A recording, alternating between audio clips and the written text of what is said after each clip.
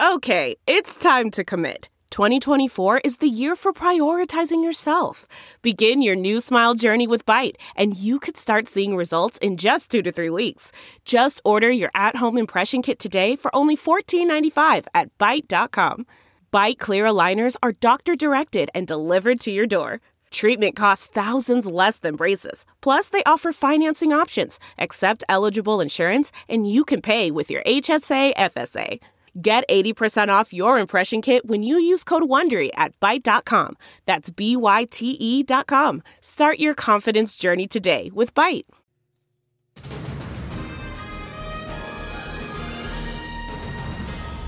Happy 80-degree Friday. I believe it's the first 80-degree day we've made here in 2021. It's sunny outside, and there's a whole lot of political division going on. Thanks for joining us for Take Two. It's always hot in politics. Maybe not outside. Hot. It's the first 80-degree day, but we've had 80-degree political heat for some time. All the time. It never goes down. Carabello's here. Greg Hughes. I almost forgot your last name because you've been gone for so long. It's been so long. That's right. I hope you missed me. You're brown as a biscuit. That's what I say after. They have these commercials in Florida when you live there, and it's brown as a biscuit for $9.99. I take that as a compliment. I love sizzling my skin. But you got sizzled for free in Mexico. I did. I went on a vacation. Thanks for coming back. We missed you.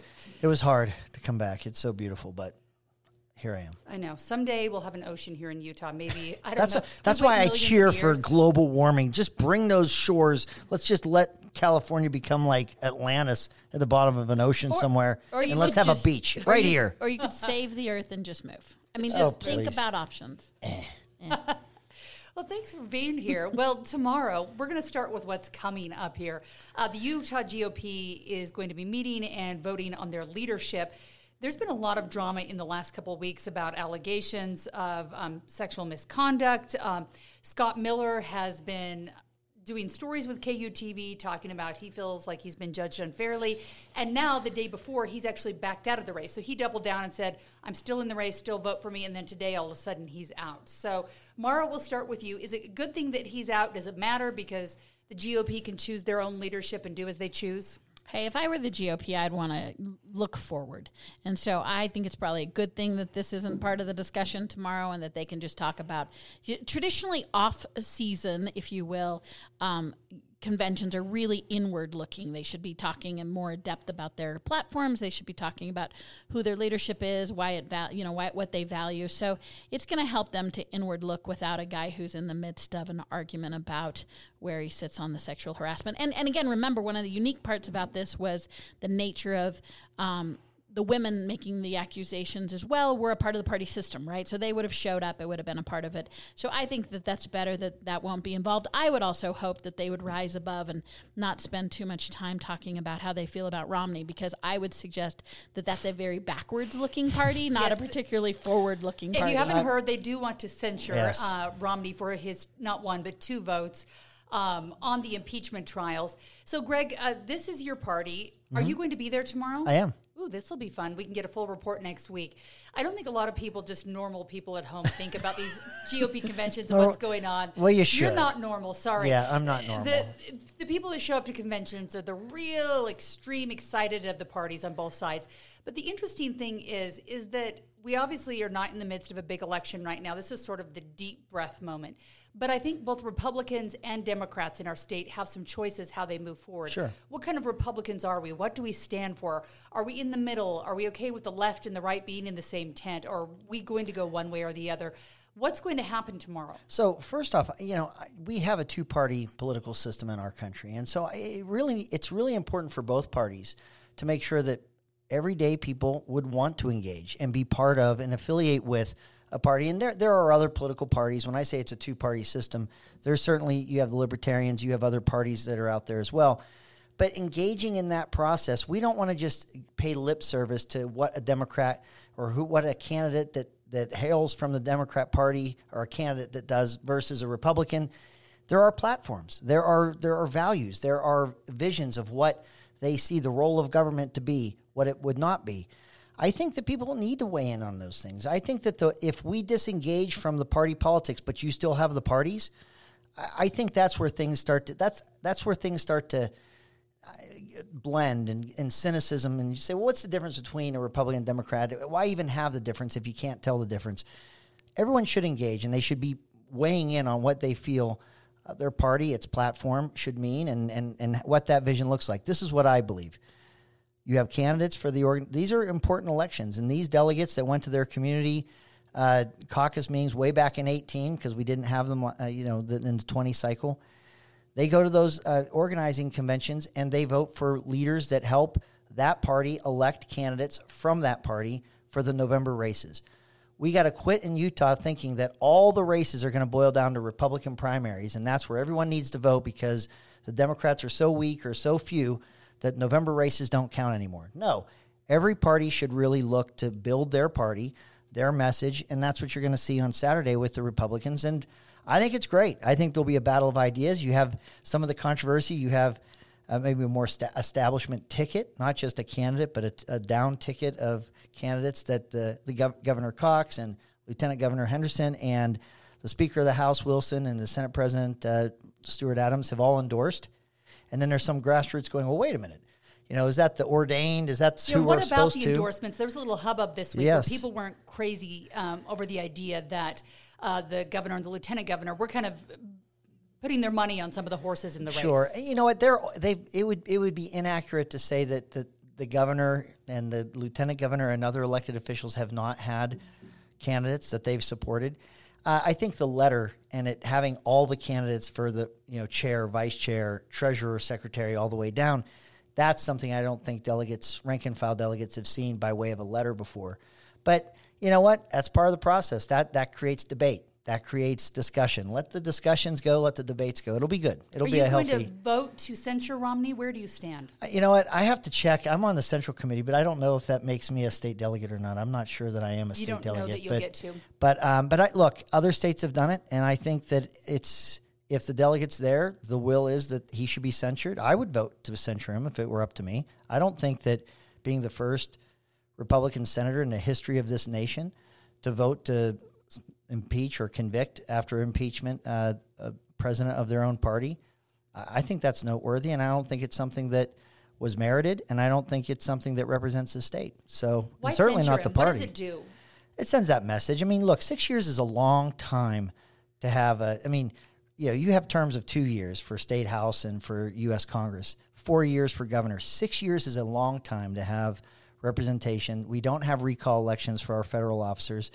A censure is really the best you can do to say, hey, we think you whiffed it on that one. We don't think that's what we expect out of our Republican U.S. senator representing our state. Whiffed it? I haven't heard that in a long time. It's like a strikeout. You whiffed, okay. You swung and missed. I would just, as we move on to the next subject, I'd say to either party, the more time you're spending sending messages, the more time you're spending sort of laying down these edicts about who and who isn't, I would say that you're probably losing, because I think that there is an opportunity post-COVID to look at change in America. I think we'll lead into this as we talk about where Biden's putting down the marker on his bill. But I would just say to local parties right now, I think people are ready for decision makers and change agents. And I think that to Greg's point about engaging more, let's say it called normal people in it, message bills. Everyday people.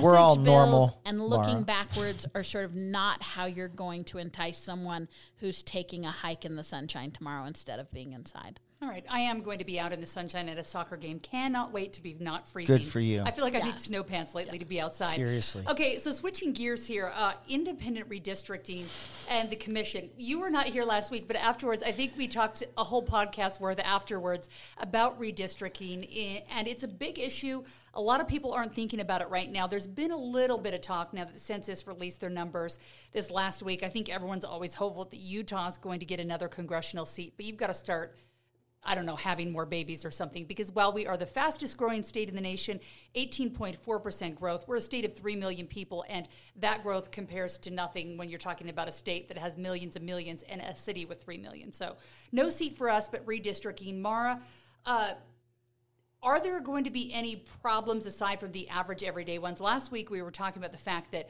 everything's slow rolling, and this could affect some races. Yeah, so I'm going to stay Utah focused on the census numbers, not sort of we can speak to later whether, the Republicans really won the day, it seems, from the redistricting or from the census report, nationally. But like staying Utah focused, it's going to be so interesting. So what came out this week were the congressional census numbers.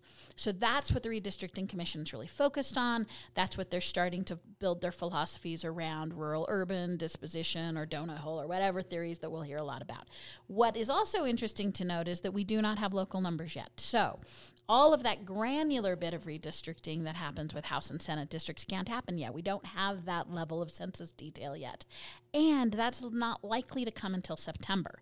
So what else is happening in September is we're running up against deadlines where we actually have to show people maps. And then we're running up additional deadlines with people trying to decide if they're going to run for office, trying to decide if they're going to gather signatures. Are there any ballot measures out there? Are they going to gather signatures?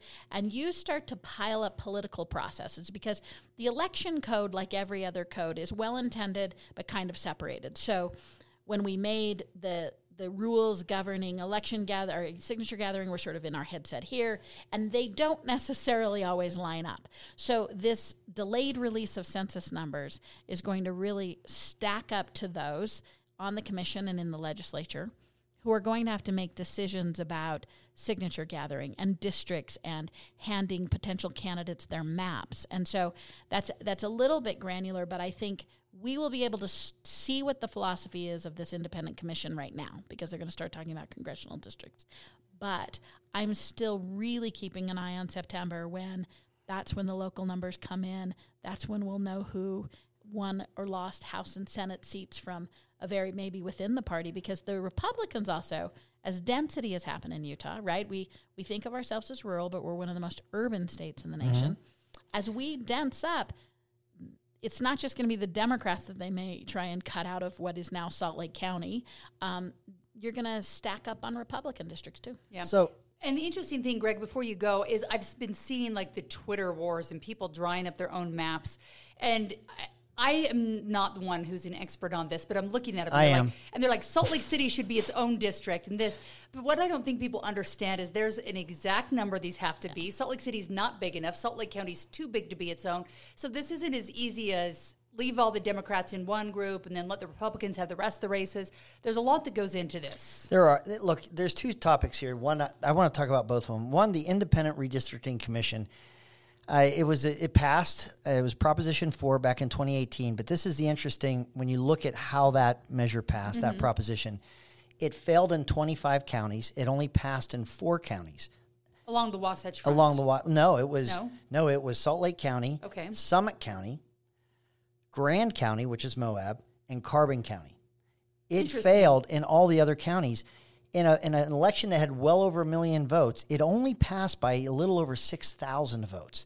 If you take Utah County, which is the fastest growing county of our state, and has grown a lot, only 44% of the voters in Utah County said yes to a, air quote with my fingers, independent redistricting commission. 7 unelected, appointed commission, members of a commission have to proffer a map as passed by Proposition 4. And the Senate or the legislature has only the option of accepting it wholesale or rejecting it. They can't tweak it. So that's actually, if you look at the members of the House, the State House and Senate, if they looked at what their district voted, they could repeal Proposition 4 because there'd be enough votes because it only passed by such a slim margin. And in some of the most populous areas, it didn't pass at all in terms of those counties. But that's the glass half empty. Here's the glass half full. The people that organized that commission came together with the legislature, understanding that the margins were not very strong for how this would roll out. They came up with an agreement of how they will have a map and they have to accept it or not, but how that can inform their process.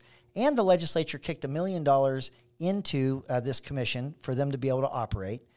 But right last week, I think the news was that the Utah Democrat chair, upon seeing the appointment of former state senator Lau Hilliard and former member of Congress and state speaker of the House Rob Bishop to the commission, said that's just rank partisanship. They have no place on here. So before they've even drawn a line, you're seeing the fur start to fly, which goes to the point of redistricting isn't going to make everybody happy. It's whatever lines you draw, there are going to be critics no matter what you do. There isn't an independent way to process that. And then if you want to go back and say, look, if you're upset that former state Senator Lau Hilliard, Republican, is on the commission and Rob Bishop's on, what about Karen Hale? She was a Democrat state senator, no complaints. She's been a lieutenant governor candidate for two different Democrat candidates for governor. She worked for an administration, I think Ralph Becker in Salt Lake City. She was the deputy mayor for Ben McAdams in Salt Lake County. So if you're going to say that's just rank partisanship with the Republican appointments to the commission, you could say this exact same thing about Karen Hale, but I wouldn't say that about Karen Hale, nor would I say it about former Senator Hilliard or Representative Congressman Rob Bishop. So if they're already complaining, if you're already seeing the complaints happen before the maps are even drawn, let's lower our expectations of what we think an independent redistricting commission can even do. So Mara, can we leave the fur on the beast for right now and just see what they come up with? Or is it going to be unfair to Democrats in Utah no matter how they slice this pie? Well, I mean, I think an important part of the tale that Greg just yarned for us is... Oh, wow, she's calling you a liar, pants on fire. That after the citizens, and I'm trying hard not to do too much rebuttal, but that recap of how a state election works, where apparently I can ignore it if my jurisdiction didn't vote for it. No, it's a law that can be amended. How state elections work. Proposition laws can be amended like any other law. I did not interrupt you. Sorry. I'm talking about your analysis of that if a subcomponent of a state doesn't vote for it, if a county doesn't vote for a statewide initiative, therefore it's not binding. I mean, unfortunately for they you, can secede I think you paraphrased my comment. Perhaps not that's why accurately. the governor's race didn't work out, because that's not why statewide races Oh, work. sick Oh, burn. look, body blow. But I do think an important part is going to be, I'm going to give some credit to the state right now for this independent commission was a little gutted afterwards in that it took some teeth out in that it's a recommended body. The original initiative really wanted it to have some authority. And there's some problems with that. You don't have to go into the problems with that. But I will give the state that they really have turned to this commission and said, we're looking at you. We're paying attention and we're waiting. That's my glass half full. And so I hope that the state continues to do that. The reality is we live in a monolith, and they're the Republicans are in control, and they deserve to be in control because we elect more of them than we elect Democrats, and they will certainly guide the day in terms of what our next district should be. Mara's right, too. I do look at the state as a subset. So the 10 counties I did win when I ran for governor. You're still governor of those 10 counties? That's Liberty Land. So that's where patriots in the state of Utah live, as far as I'm concerned, Mara. I will come to your inauguration. Thanks. Thank you. We're planning one. They Get should ready. just do it like that. Whoever wins the counties, they're in charge of those counties. Yeah. That's right. I'm prepared for that. Leadership. I think I won more acreage. I think I got more acreage than any other candidates. Just so you know, I've won. You've been thinking about this. Landmass. We're on to something. Thank you very much. You brought it up, but I'm just going to say I'm probably guilty of that. As someone left of center, I'm going to suggest that the acreage also goes up. So there we go. That's how we're going to work on density. Okay. Well, let me know what your wife's planning for her platform in these 10 counties. Thank you. Liberty Land. It's Liberty Land, and we'll let you know. We'll keep you posted. Listen, I don't know if Abby Cox would agree with that, but she came out with her initiative this week, and her initiative is really more empathy. And I don't know if that's providing empathy, Greg, if you're just wanting to win your 10 counties. No, I am being very empathetic. These people need a voice. They Mine, do need a voice. Okay? So she came out this week, and I think they're all great areas to work on. She says, I think we can look around in any public sphere and see the behavior modeled by many adults to children is less than empathetic. And we really do have a world that just likes to be nasty. I keep telling myself I'm going to quit social media, aside from the fact that it's part of my job. But people are just so nasty to each other. And I don't think it stops on social media. I think it's leaking into all parts of our life where we just think that everything's you're for it or against it, you hate them or you love them, and there's no in between. So here's what she's going for. Showing up for foster care, social and emotional learning, service, and unified sports. If I understand the unified sports, that's a lot like Special Olympics, but letting some of those Special Olympic style athletes play with the other athletes on their teams at the school. Greg, we'll let you start on this one. A good place to go for the First Lady of Utah? Absolutely. I empathy, if you look at Western civilization, actually just look at world history, and you look at even the different faiths and the different philosophies that are recorded, that man has recorded over however many thousand years. Empathy is you can call it the golden rule. You can call it, life's a two-way street. There's so many ways you can describe empathy. But it is the essence, I think, of leadership. I think it's the essence of making good decisions. I think everything we should do, we should try as hard as we can to be empathetic. And I think sometimes our life experiences, what we experience unique to our own lives, brings that empathy, brings a level of understanding of certain circumstances that you might read about or you might observe from afar, but you might not understand. Trying to feel more empathy for our fellow being, I can't imagine a more worthy cause. I love seeing it. I think it's great. I really do. Abby Cox has a really good senior staff. So one, I'm just going to give a shout out to how exciting it is to see a first lady that has a really solid senior staff. And one of the things I've heard them grappling with over the past few weeks is how broad they wanted their agenda to be. You know, that is always the challenge. And I was a little worried when I heard them developing this theme of empathy. While worthy, it's so big. It is Now, what I really appreciated is she did ground it in 4 very specific areas. Yes. And you know, that adage, they talk about this in the nonprofit world a lot, is that you can't be good at all things, right? So I like that she's laying down a big marker of empathy, which I agree, Heidi, like we need to hear these words right now. But also she rose to the challenge of saying, but I'm also going to choose 4 deliberate, really specific things.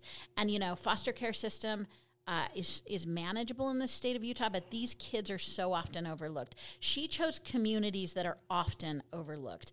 And she's taking such a broad approach that I cannot think of anyone in Utah who cannot join her in it. Right. And that's her motto. Join me. I'm not this side. So if you hate service, help me with foster care or unified sports. Yes. There's something in it for everyone. And I think the key to success is not just looking and thinking, oh, that's nice that the First Lady's doing that, but trying to picture ourselves participating with her. And I think she did a remarkable job, again, broad empathy, but really directing it, and we can all participate. And let me just say that because empathy is the key, there's so much you can learn from the areas of focus and priority she's sharing. But when you engage there, because she's talking about empathy broadly, the hope is that you realize there is a deeper story out there in other areas of life, and that what you experienced in these specific experiences broadens your perspective, that you're going to look for that empathy in other areas of your life. I do. I think it's incredibly creative, and I think it's so needed. So I give it, A++. Okay, while we're giving grades, let's stick with grades. How about for President Biden's first 100 days in office? F-. It's that bad? Is that your serious grade, or you're just trying to be? I don't know. I guess I love $1.50 more a gallon in gas and climbing. I love tax increases. I love job losses and oil and gas and Keystone Pipeline. Fact check. I think that jobs are coming back, whether that's due to Biden or the fact that the pandemic's any jobs are coming back. Those jobs in those specific areas are gone, but there might be, the economy might be coming back. Those aren't the jobs that Greg counts. But no, I'm just saying those jobs, specific jobs, were lost. But I think the crisis and surge at the border is an absolute nightmare. And I think if it were a Republican administration, the description and the empathy about the children and where they're staying and their conditions right now would be completely different than it is that the mainstream media is pushing out there. So no, I don't think it's been great at all. I think that there are incredible contrasts and measurable contrasts between the prior administration and this one, and I don't think any of them are good. So some of the things I think are interesting on the week where he gave his first address is Biden clearly is a president who knows how to mark political events and make the best of them. There's an adage in politics that events drive politics. And perhaps it's because he's been looking at this job for 40 years or he's been around for so long. But he's had some time to plan. Yeah, he's had some time to plan. But he's doing a really good job mirroring both the mantle of what the president can do and also the communications to push it forward. So you saw really artfully on the eve of his 100 days, he calls into Congress and he gives a speech that is presidential and forward-leaning, and his package is huge, right? Like it's a lot of money, but it's also big vision. It's big gear thinking. It's generational thinking. Now, there's a lot that's going to be haggard about, can we afford it? Can we not? And we'll speak to those in another day. But I think you have to give him credit for being a big generational thinker, for not going small on these ideas. You may reject it, but he's going big on those ideas. And he gets more, in my mind, the strategy he's using to immediately hit the road and couple those with grassroots communications is just a really tried and true strategy. I mean, he and Vice President Harris both hit the road. They're selling this every day. I think the handoff we're still watching for is, I think he's very artfully creating conditions in which he's laying out a successful agenda. That doesn't mean I think everything's going to get passed. But the trick is, remember, we talked about this before, governors make plans and legislators make legislation. And so who is he going to hand that off to in the House and Senate is a question right now.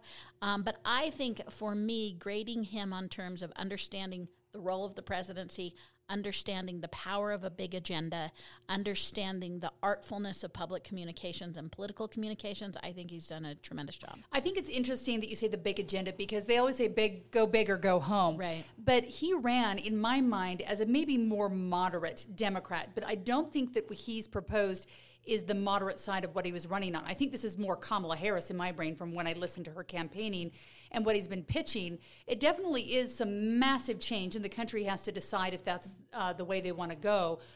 No one likes to use the word socialist, but I think what he's pitching is definitely a lot further in that direction. Well, would you agree? Hang on, Mara. Well, I mean, no.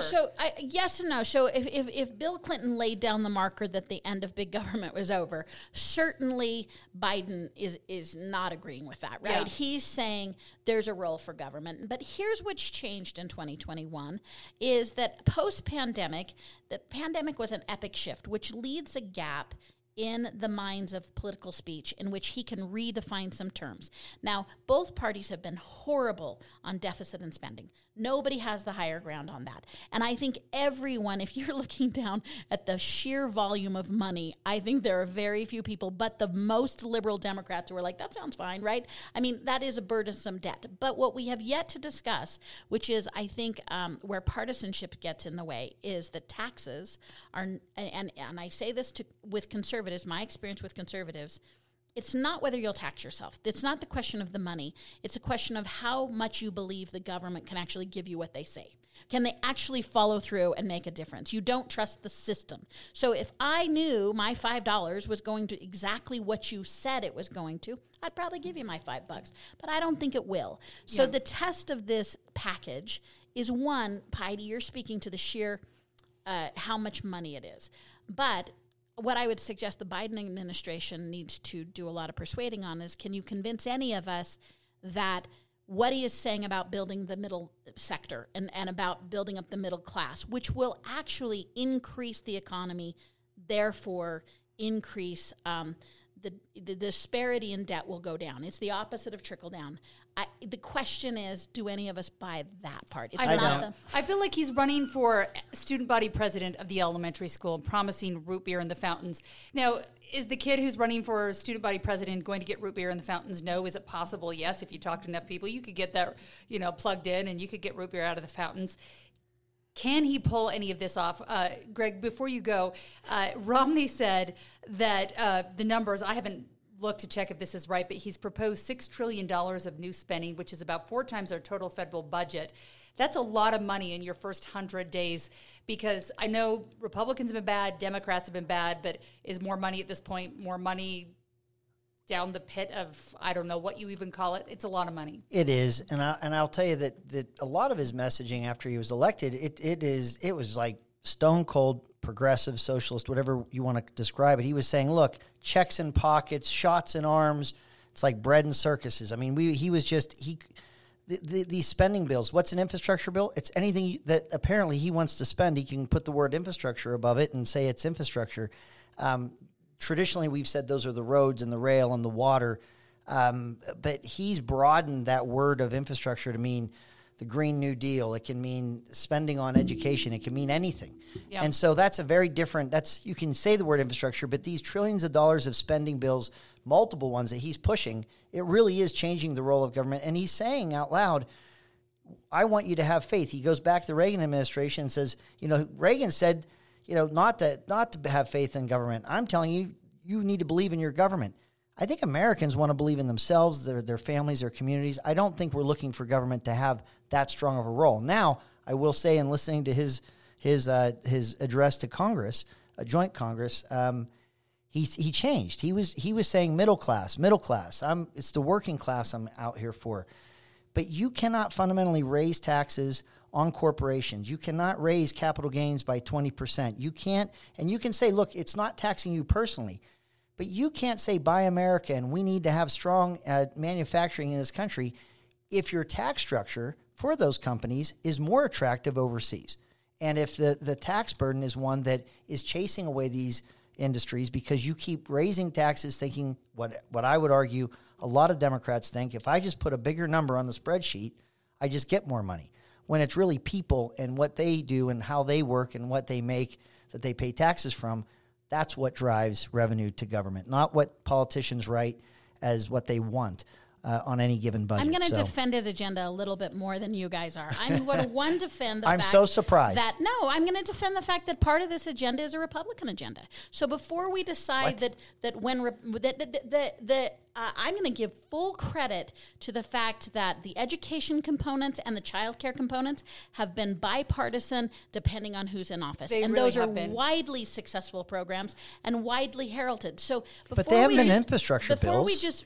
Are you talking pre-K specifically? Yes, yeah, but that's for 3 the and 4 semantic year olds. of it. We don't even know what the bills are yet before you decide you hate the bill that doesn't exist. So he called it infrastructure. I'm just saying it's an abuse of the word. I'm actually expansive enough in my mind that I can understand what he means by human infrastructure. So I understand it. It's just not an infrastructure bill. Yeah. Okay. So I also think that we're not giving credence enough to someone who laid down a big marker. Now, I'm not suggesting that it was responsible in some ways. What it was visionary, and it has changed the nature of the conversation. It has definitely changed it. That is, in fact, what I believe his job is in the system.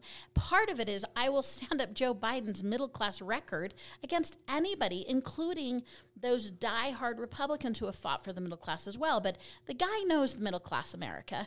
And I do think, I think there is gamesmanship in this. Absolutely, he's throwing down some stuff that we can't afford.